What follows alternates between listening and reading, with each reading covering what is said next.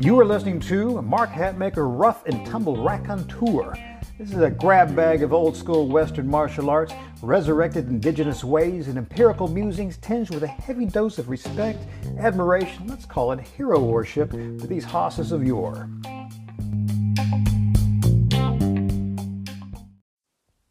Hey crew, this is Mark Hatmaker coming to you from the Comancheria. Today's topic is, we ask the old question, can a boxer beat a wrestler? Or inverted, can a wrestler beat a boxer? We'll call this part one because we'll probably return to this in the future as well.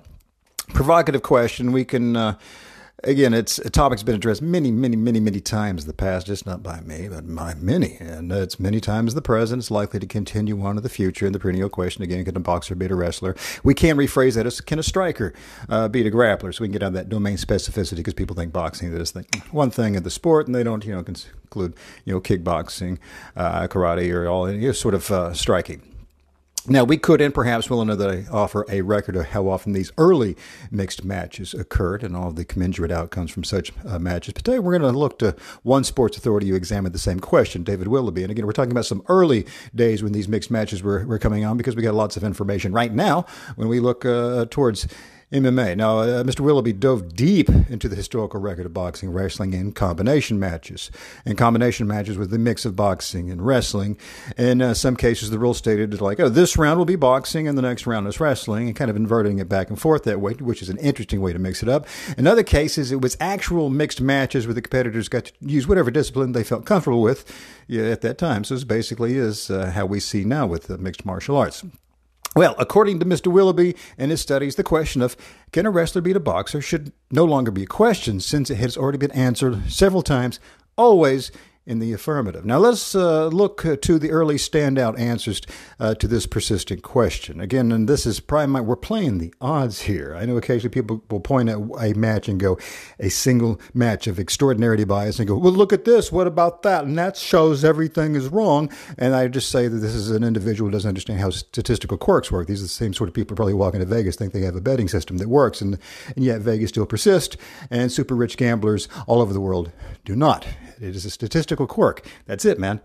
All right, let's go to these early persistent questions. The first notable instance occurred in 1887 whenever the fabulous John L. Sullivan went into the ring with his trainer, the Greco-Roman wrestling champion, William Muldoon. Sullivan started the proceedings by tripping Muldoon, which is an unusual move. Good for him, going from boxing right into the wrestling. I'm sure that caught him by surprise. But before John L. could do anything further, Muldoon was back at his feet, takes a waist hold on Sullivan. Muldoon slams the prize fighter to the mat so hard that Sullivan laid there, stunned. Time for the match, 2 minutes.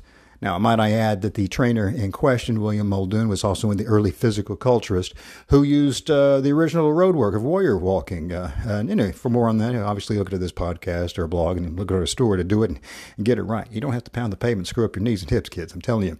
Anyway, the next publicized encounter of this kind was when sometime during the 1890s, the then heavyweight boxing contender, Bob Fitzsimmons, thought he could take the measure of the then Greco-Roman wrestling champion, Ernest Robert. But Robert simply grabbed Fitz's left hand, pulled him to the canvas, applied a double arm lock, and made Fitzsimmons cry uncle. And then there was the match in 1936 between the heavyweight boxing contender Kingfish Levinsky, love that name, and the veteran wrestler Ray Steele. The Kingfish aimed a left hook at Steele, who ducked the punch, grabbed Levinsky, and slammed him to the mat, all in 35 seconds.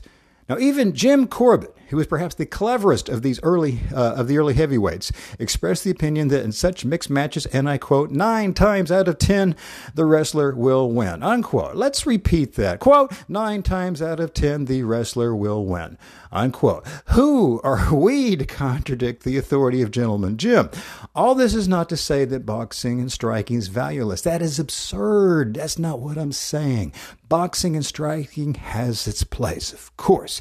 It is to say, though, that those who undervalue grappling, perhaps overestimate the striking game, may do so at odds with the historical record and expert opinions such as Gentleman Jim's. An assumption of, I simply won't let that wrestler get a hold of me. I'll cold cock him before he can get to me. Well, I'm going to offer that is exactly what each of the above examples thought. Likely, these were probably better strikers than you and I. Okay, so I'm not just casting aspersions there. I'll say, hey, Jim, better eye for this than I do, and he says, hey, I'm going to bet the wrestler on this. Who am I to say, well, he's wrong? Just because there might be a statistical quirk here and there, wherever the inverse does happen. For the most part, though, he's telling you here's how to play the odds. Now, what are we to do with this information? Well, not a thing if you do not desire. I mean, you can look at the ratios and go, that's interesting. You move on. Everyone should train as you make you happy. You get one go around in this life, so you do what you enjoy. Now, if your training is inside a ludic bubble, meaning game style of, you're not allowed to do that, whether the not allowed is grappling or head kicks or cartwheels or what have you, whatever the quirk of your particular game that you play is, you know best what fits your chosen game. And I repeat, though, that is a game. If your focus is even obliquely related to the scrum of reality outside of game rules, well, then I would say everyone needs to be able to grapple, at least a little. Ignoring this aspect while making claims for tactical readiness is, well, puzzlingly at odds with reality. All right? And I know some people say, well, grappling is over complex. And I think, well, whenever you think about striking, think about the footwork, the shifting, the moving, and the juking and jive. There's a lot of science going on here as well. It's just because it's the one you're unfamiliar with, it seems overcomplicated.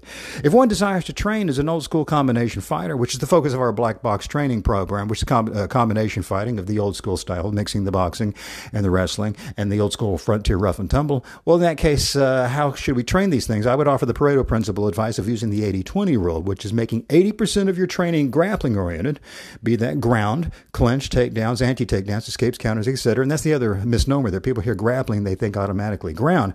Not necessarily. Clinch and anti-takedown, this is a huge part of grappling training. So I'm saying 80-20 rule, and 20% of your training hardcore striking. Now, we got to keep in mind, though, I just advised 80-20, where Jim Corbett would weight that training ratio more towards the 90-10 ratio. But me, hell, I like throwing hands too much to cut back much more than that.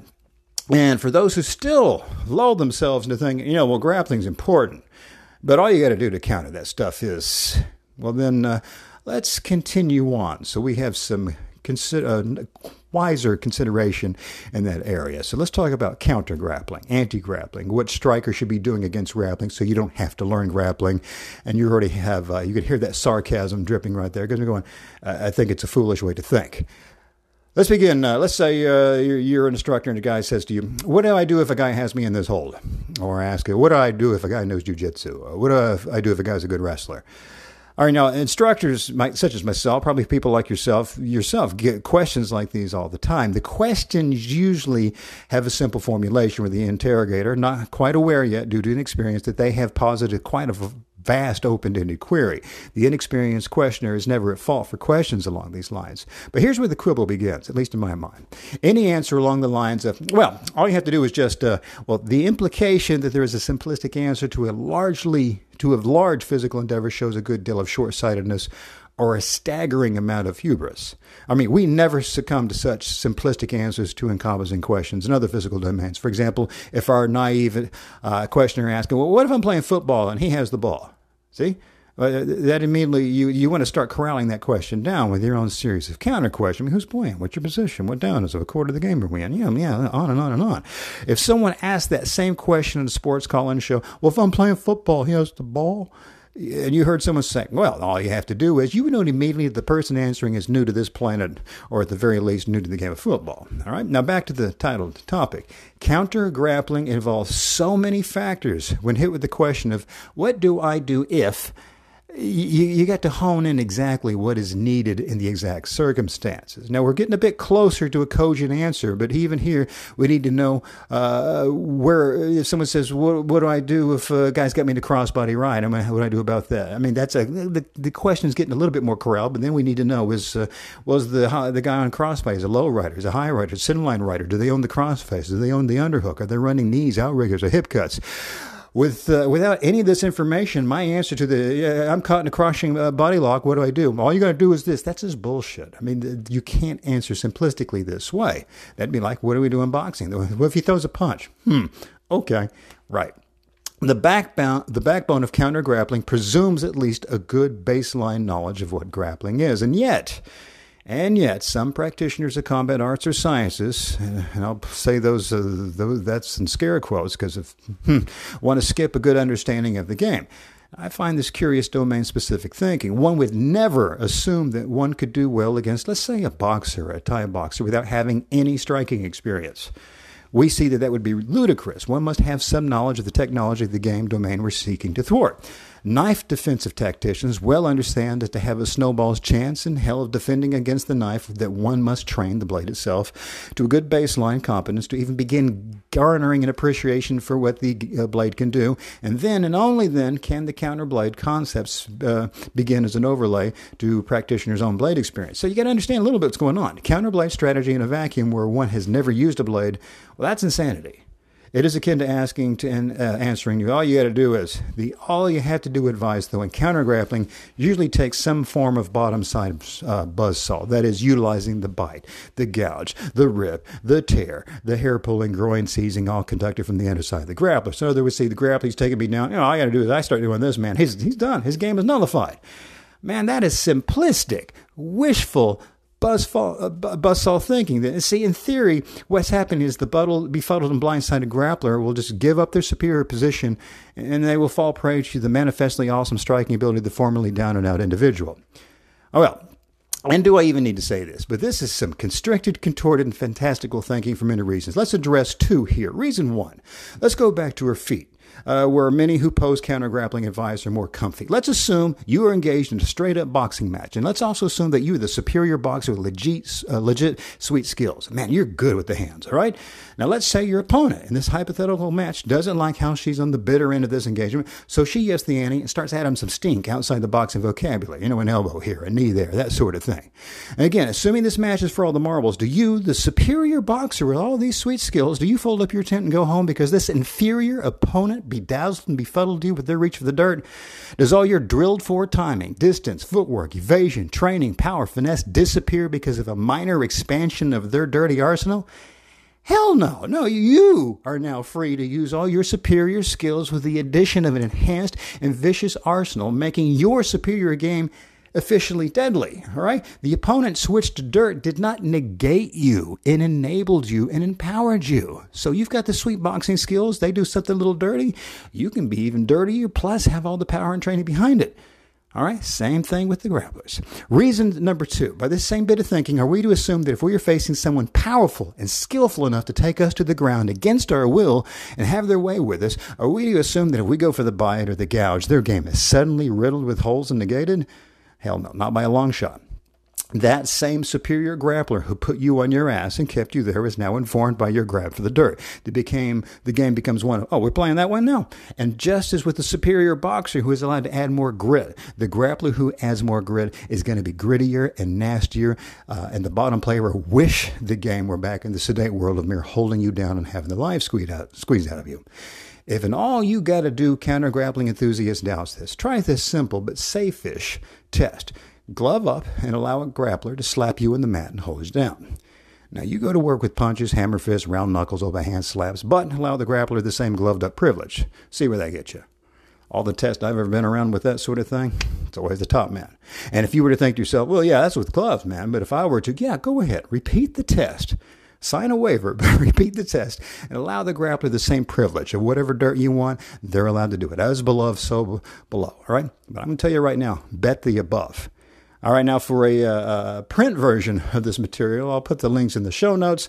And if you actually want to get to work on whether it's your striking or your grappling, 80-20 rule, 90-10 rule, or hell, 100% on one or the other, go with your privilege, man. I'm not your dad. Enjoy yourself. Go over to our website, www.extremeselfprotection.com, and have a look at all of our products. And if you would like to get on the old school bandwagon, consider our Black Box Brotherhood, where you jump in there and with our monthly templates, huge discounts. Material just coming at you all the time. But beyond that, thanks for putting your ears on this, crew. Take care of yourself.